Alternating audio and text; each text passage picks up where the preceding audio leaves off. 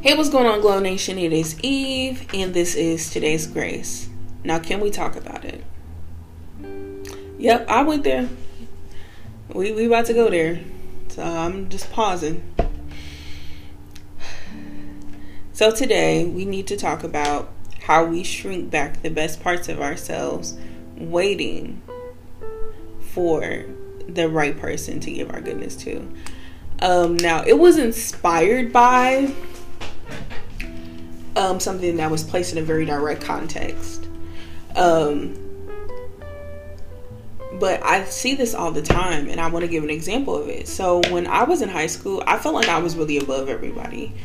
I had an air about myself.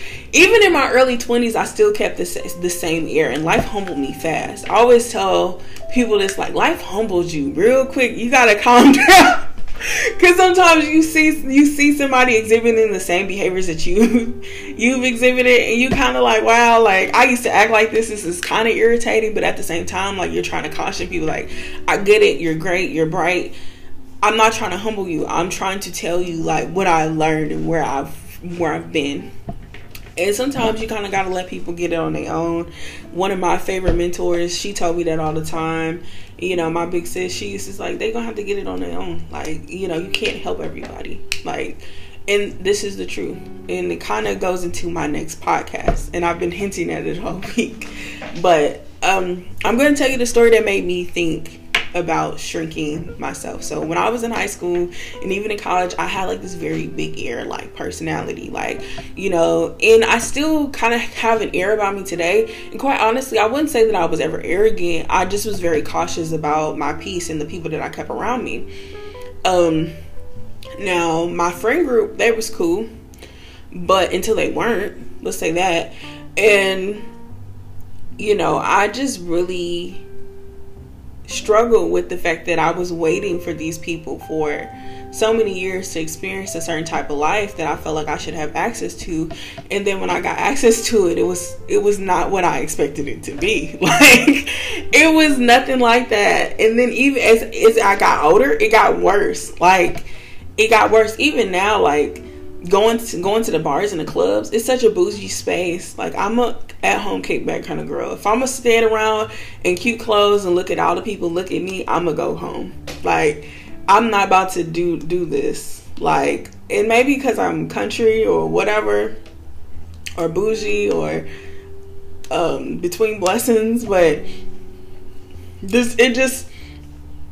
or saved, like, it just didn't speak to me. I felt like it was a bunch of other people just looking at each other and critiquing and kind of being rude, and then people who probably should have never met or meeting, and it's not good. It was not good. Even my friends, you know what I'm saying, the people that I used to go out with, I don't talk to them anymore.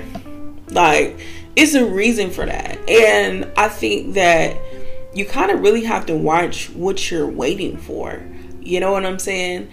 And so that really taught me that sometimes everything that I kind of put on a pedestal and I'm waiting for it and I'm anticipating and I'm holding my life off and all this, that, and the third. Even my couch, like, I want a couch in my bed, my apartment so bad, but then I'm just like, I buy the couch, then what? Like, you know what I'm saying? Is it really going to make a difference? So I've been holding off, but I guess there's a little anxiety around it. But I think the real thing is that, you have to kind of just lunge into what you're seriously desiring sometimes. There's some things you need to observe and wait, but plan for it as if you're going to do it with or without the right people. Like, because if you're waiting for somebody to give you the green light, you'll be waiting. You're waiting for your spouse. You're going to be waiting to go on that vacation. You know what I'm saying?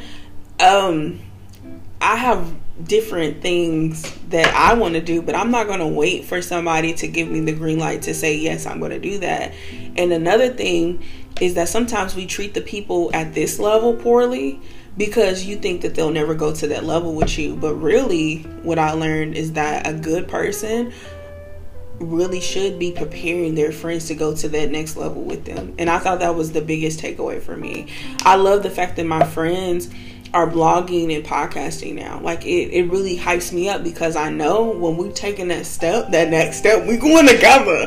I'm not going to be there by myself And it's nice to have people around me and with me that are doing that. Like, that's the point. Let's all get there together.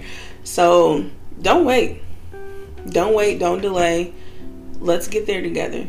So with that being said, my name is Eve, and this is Today's Grace. I hope that you all have had a good week. It's Thursday. Tomorrow is Friday. You know, this is my first week at work, my new job. So I'll be like, whoo, girl, I'm ready to get off work right now. When y'all hearing this, it's going out at midnight. I ain't even made it to the job. But anyway, yeah. With that being said, I hope you have a great day, and I'll see you tomorrow.